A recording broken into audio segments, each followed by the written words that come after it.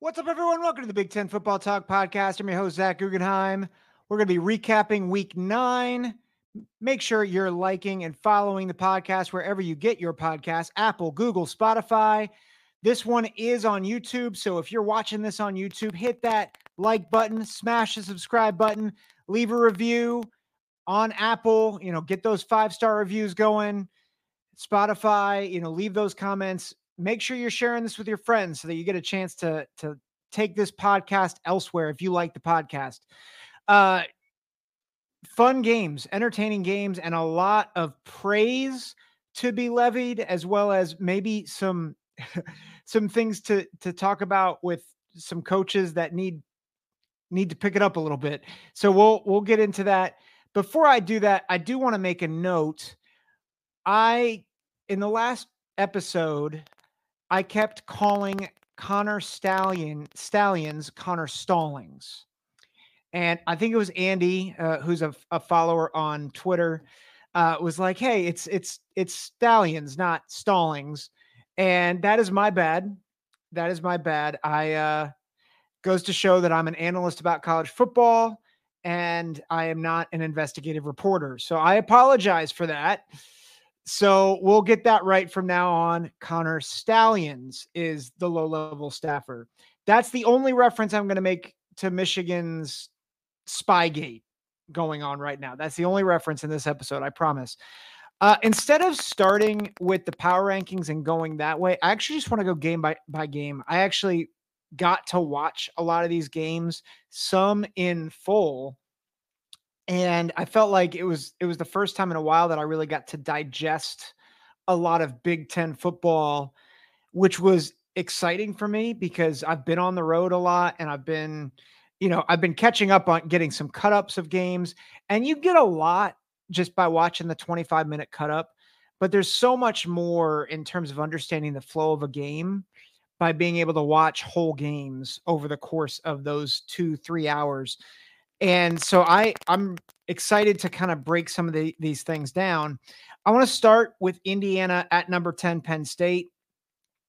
I thought going into this game, I said in the prior episode, I wouldn't be surprised if Penn State starts sluggish. And if it's sleepy in the first half, it was sleepy for the first 55 minutes.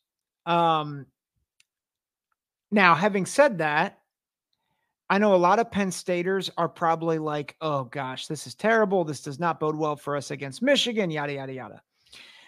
Yankee Wolverine, my guy on Twitter, he was saying that there's nothing elite about Penn State. Their offense is not very good. And I think there's some truth there.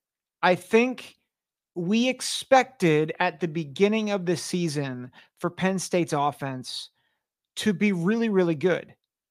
And they have not been. I think they've underperformed. I think that offensive line has underperformed. I think the running backs have underperformed. I think Drew Aller has not been what we thought he might be. I think he's a young quarterback and he's trying to learn a pro-style approach, and it's tough. He's a second-year guy, and I think he has all the tools, but I think he's a second-year guy. What I think really hurts them, though, offensively, is the reality that they have no game breaker at receiver. And I said this a couple weeks ago. I said this last week. But Keandre Lambert-Smith is about the only receiver that I think is like high level. And even then, I think he's more of a number 2 or a number 3. You don't have Parker Washington or Jahan Dotson or Mitchell Tinsley walking through that door. And like all 3 of those guys, I think were better options than any of the guys that Penn State has right now. And what that does is that allows the defense to really cheat up, to really go after your run game. And that's what Indiana did. And that's what Indiana does well. And so Indiana did a good job of taking away the run game. They put pressure on Drew Aller. And that's what Indiana does well. And Penn State, in a lot of ways, plays right into Indiana's strengths, which I know Hoosier fans and people that don't know the Hoosiers, you might think, oh, the Hoosiers have strengths. Really? Yes, they do. Aaron Casey, stud. They have a lot of good players on defense. I don't think that whole side of the ball is great, but they can flash, and they have made things difficult for other teams. Louisville only got 21 on them, right? Louisville's pretty good. Like they're 6-1 or 7-1 now. Maybe a dark horse threat to win the ACC at this point. Indiana held Ohio State to 23. They can put up good defensive performances. And so this was, I don't think, a great matchup for Penn State. And then you add on to the fact they have never done well under Franklin after a loss, particularly a loss to Ohio State. I mean, how many times have they lost back-to-back games under James Franklin? And so this was never going to be, I think, one of those games where Penn State starts fast and they win, and they just blow Indiana out of the water. I did think the margin of victory would be higher. Like, I thought Drew Aller was sloppy at times. I think the defense did not play well, particularly in the first half. Chop Robinson being out had something to do with that. Johnny Dixon getting banged up a bit. But I thought their defense didn't play well. Give credit to Brandon Sorsby, who I think the Hoosiers have settled on him as the quarterback moving forward. I'm not sure how I feel about that long term, but he made some good throws in the beginning, had that 90-yard touchdown early in the game and challenged Penn State. So I think for the Hoosiers, it was it was kind of close, but not close enough. I think for Penn State, I think you're both a little disheartened, but I think you got to look at the positives here too, especially with Michigan coming down and coming to your place. The reality is Drew Aller had to work through some things, and he won the game on a downfield shot. And that's a big deal. The fact that he won the game, not with dinking and dunking, but he hit a downfield throw to Keandre Lambert-Smith.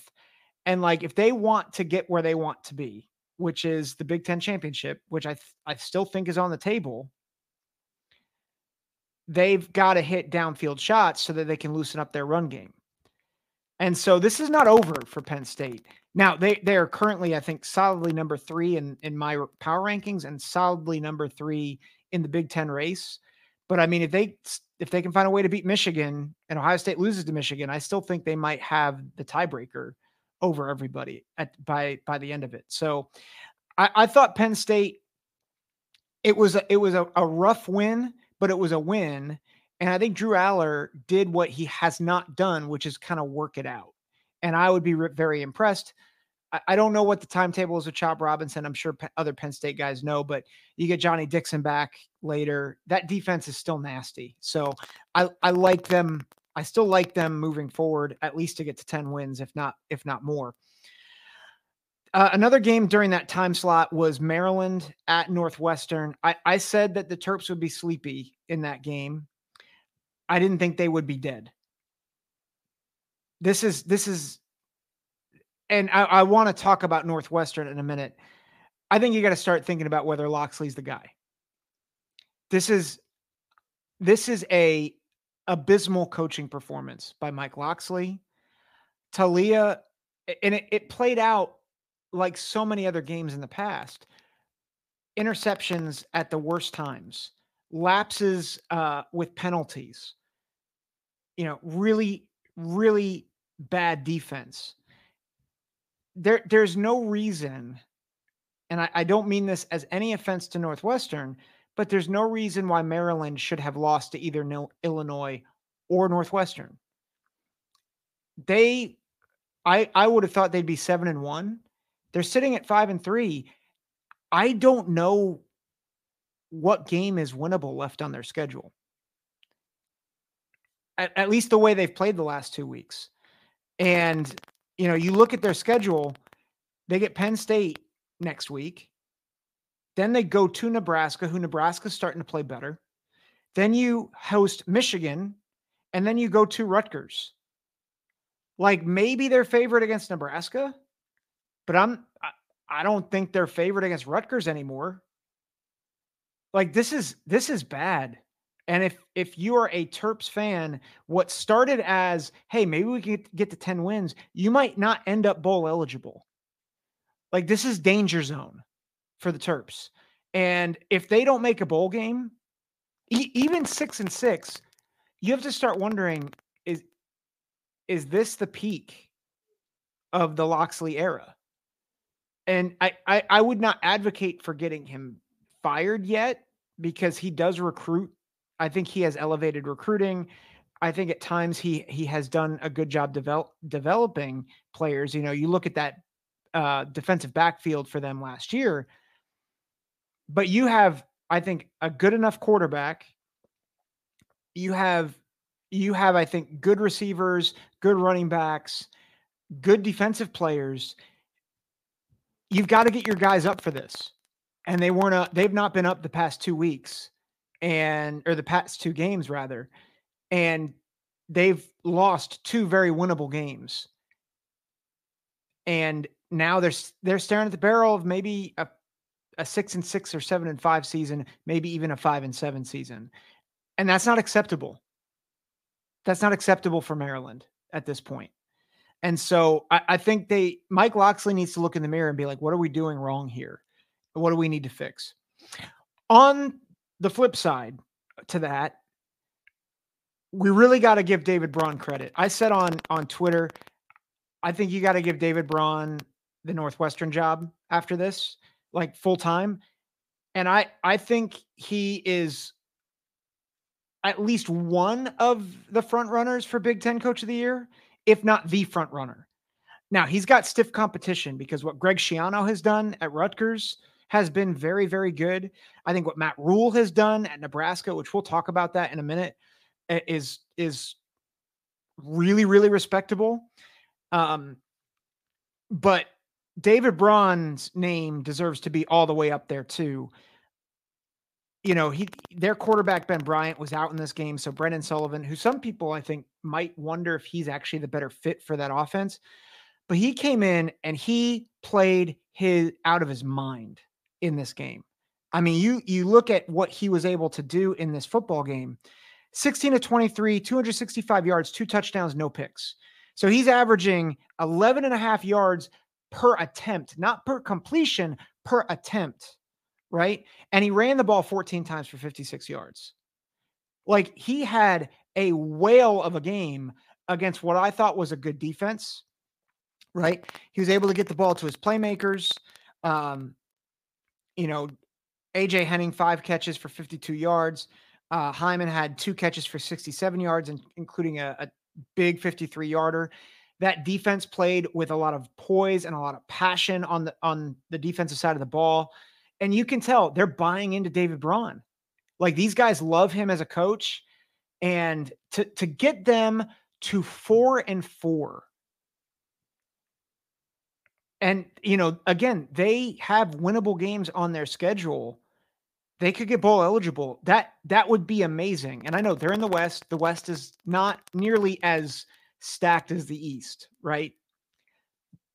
But you got to give a lot of credit to Northwestern and David Braun. They could have folded with the loss of Pat Fitzgerald. They could have folded this whole season. You could be like, well, this guy's just here for a year, and then we're going to have a new coach. A lot of people could have transferred out. And they have stuck it out with David Braun. And if I'm a Wildcat fan, I'm excited about the future of this program. I'm excited about how they stood up for what was right, with the whole hazing thing. And they did the right thing, and it has galvanized the program. So if I'm a Northwestern fan, I am ecstatic right now. 4-4. You have wins over Minnesota. You have a win over Maryland, and you're in the thick of the Big Ten West right now, which again, it's a very, very mediocre division, if we're being honest, in the scheme of the entire country. But again, in context, this is phenomenal. It's phenomenal what they're doing. So all props to David Braun and that Northwestern Wildcat team. Brandon Sullivan played out of his mind. Great job by them. The 3:30 slot, we had Purdue at Nebraska and Michigan State at Minnesota. I got so close to nailing the margin of victory on Minnesota, Michigan State. I had it by 18. Minnesota won by 15.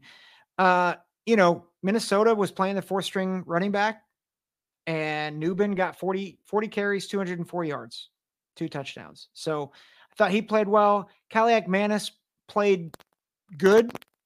It's good. 200 yards on 22 attempts, 1 touchdown, 1 interception. It's good. They clearly, I think, dominated the game, although I don't think the score really showed that, because Minnesota offensively is still, they're just not there, right? Like, they're not there. They averaged, they did average a good yards per play, 9.1 yards per pass, 4 yards per run, but they did what they were supposed to do, which is to beat a lesser opponent. Michigan State is a train wreck at this point. Like, I think between Michigan State and Indiana, that's your worst team in the Big Ten at this point. And I wouldn't be surprised if it's Michigan State. Just it's a rough stretch with what happened with Mel Tucker. And I'm not sure. Unlike Northwestern, I think Michigan State you can tell that they've kind of lost momentum and lost faith. And I'm not sure they win any more games this season. So it's a rough stretch for Michigan State. Purdue at Nebraska. Nebraska, the score was 31-14. I mean, Nebraska dominated this game. They turned Hudson Card over twice, held him to 100 yards passing. That defense is flying around. Like, they're just doing such a great job on defense. And while there's a lot to be desired on the offensive side of the ball, right?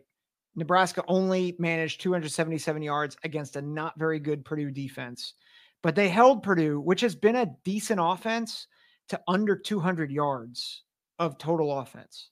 Like that, they turned them over 3 times. And granted, Nebraska turned the ball over 4 times. So they have a lot to work on with ball security. A lot, Harburg, whoever the quarterback is, Sims or Harburg, they've got to work on ball security.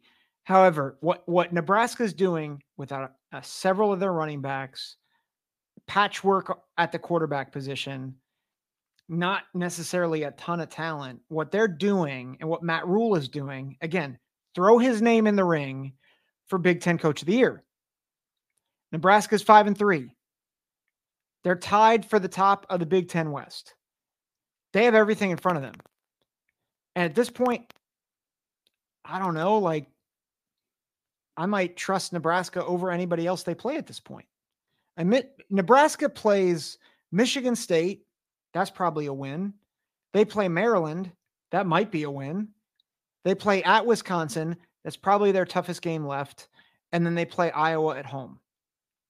And granted, if they turn the ball over like they did against Iowa, that's going to be really tough for them. But I think they at least get to bowl eligibility. Nobody was thinking that. Well, some people thought of that, and I thought that was crazy. I did not think that was going to be possible. Just the way, you had to change a whole culture. I saw Nebraska fans on Twitter last night saying, oh my gosh, like, what's going to happen if, I started to feel the tension that we were only up 14-0, and are we going to lose this? And it's tough to get out of that mindset. And you're right. It is tough to get out of that mindset. It's especially tough to get out of that mindset when you're the team that's done it game in and game out for the past 3 years. They didn't. They won the game. They have won 5 games. And I think they win game number 6 next week. Just a phenomenal job by Matt Rule. And I know people look at the offense and think, oh, it's non-functional. Da da da da da. They've won 5 games, and I think they're on their way to a bowl game this year. So great job by Matt Rule. Great job by Matt Rule. I think for Purdue, I thought they would do better this year, but the reality is a lot of people thought they might be the worst team in the Big Ten West. And like, that's just what they were dealing with, right? Not a lot of talent coming back. Even with Hudson Card, you don't have a lot of good receivers on the outside. Offensive line is a work in progress. Defensive line, the edges are good, but the interior, not very good. And you're just seeing, okay, Ryan Walters, first-time head coach. Hudson Card is erratic. He has the talent. He has a little bit more talent than maybe some of the other Big Ten quarterbacks, but he's also inconsistent and he can make poor decisions. That it's just the reality. I think if you're a Purdue fan and you're like, oh, this season is going south really quick, be like, yeah, but give him time. Give him time. Get another recruiting cycle in. Let Ryan Walters get his system in place, and let's see where they go from there. So the night game on NBC was Ohio State at Nebraska, or at Wisconsin. Sorry, at Wisconsin. That game was tricky for both sides. For Ohio State, I looked at the statistics and some other facts about this. The last time Ohio State won by double digits at Wisconsin was the year 2000. Since then, they had 2 overtime wins. They had a 5-point win and 2 losses. And so I predicted a 10-point win. And that, I think that's saying something, right?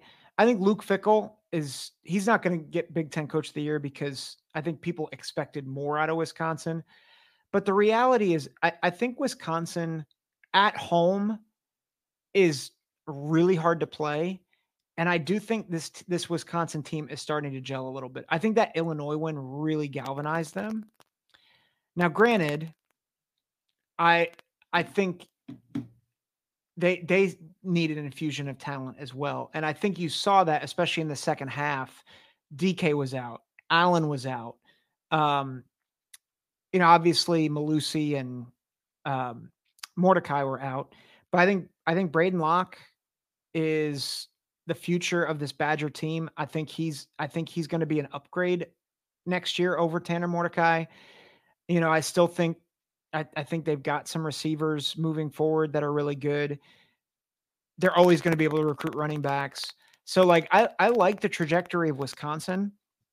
I thought they had moments in this game where they had a chance to really maybe put some pressure on Ohio State. So I still think Wisconsin could easily win not easily, but I think they can win the West. I think Iowa has another loss or 2 in them, and I think Wisconsin could win out. So again, I think it's going to be tough. That's not to say that will definitely happen, but I do think that's possible. I think if you're an Ohio State fan, I think it's easy to look at this game of what it could have been. Ohio State left a lot of points on the field again. And at some point, I think you just have to say, okay, who is Kyle McCord? And I made the comparison to Craig Krenzel. If you're familiar with Craig Krenzel at all from the 02-03 seasons, mind-numbingly erratic at times. He's inconsistent, but he makes good plays. He's very good in the fourth quarter. And I think, he's a gamer. And so he was banged up. He made a couple of big interceptions in the first half, and Wisconsin comes down, ties it up 10-10. You're at Camp Randall and you're thinking, oh no, this could go south very quickly. And what Kyle McCord does is he plays steady, has a couple more mistakes, but makes the plays he needs to and gets the ball to his playmakers, and they win the game. On the road, at a really tough environment, probably the toughest environment they will play at all season, and they did a great job. So uh, I think a lot of fans around the league and in the country are looking at Ohio State and being like, "This can't beat Michigan." And just a couple thoughts on that. One, they don't have to beat Michigan now; they have to beat them in 4 weeks. And that defense, I think, plays well enough to at least keep them in it for a while. So I think that's something you have to remember. Second, I I do think Wisconsin has a pretty good defense. And the reality is, I think these are fixable things for Kyle McCord, right? So they're timing issues. He's seeing things a little bit late. He's been doing that since week 1, but I think he has made steady progress.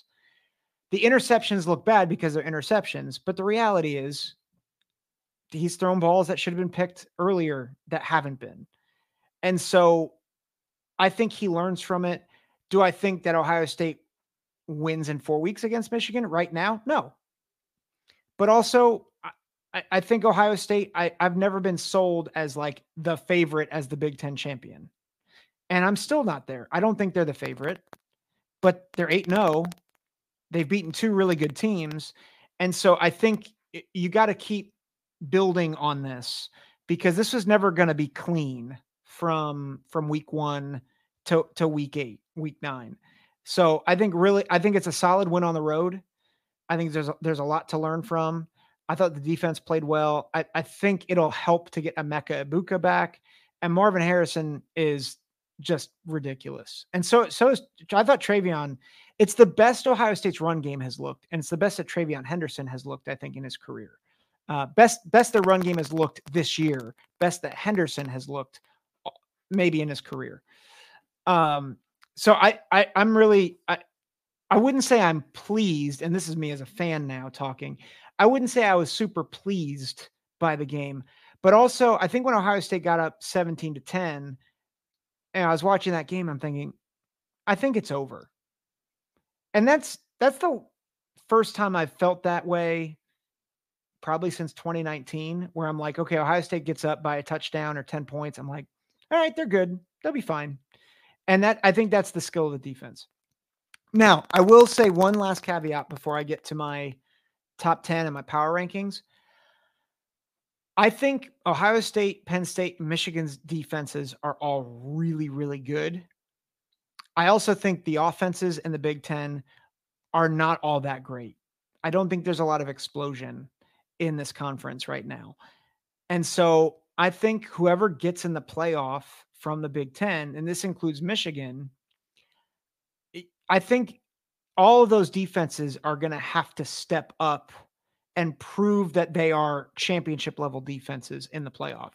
Because aside from Ohio State, there's nobody that I would say is like no team that really has a game wrecker. Like Blake Corum's really good, but he hasn't been a game wrecker this year. The receivers for Michigan are not game wreckers. They're good. Roman Wilson's been very good this year. Penn State has really good running backs, but they have not been super explosive. You're going to have a tough time, especially as Georgia is starting to figure things out. They get Brock Bowers back. I think that's a matchup nightmare. You look at Florida State with Keon Coleman and some of those guys. Even, I know Oklahoma lost and Texas lost. Washington did not look particularly compelling against, against Stanford. So but they've got guys, they've got playmakers that Roma Dunze and others that they are not facing on a week in, week out basis that are really stress these defenses, whoever gets in from the Big Ten. Let me talk power rankings real quick. Number 1, I still have Ohio State on the strength of their resume, but if I picked Ohio State, Michigan tomorrow, I'd still pick Michigan probably by 10-14. I've got Michigan at 2. I think Penn State is a good cut below at 3. And then I think there's a big cut below everybody, below those 3. Number 4 is Rutgers. Rutgers is I would not be surprised Rutgers gives Ohio State a bit of a tough game next week. I think Rutgers defensively is really solid. And I think they might give Ohio State a tougher game than a lot of people expect. Whatever the line is, I would pick Rutgers to cover. That's just where I would be right now. I have Iowa at 5, and I have a hard time putting that at them at 5 just because of their whole offensive situation. Wisconsin at 6, Minnesota at 7, Nebraska at 8.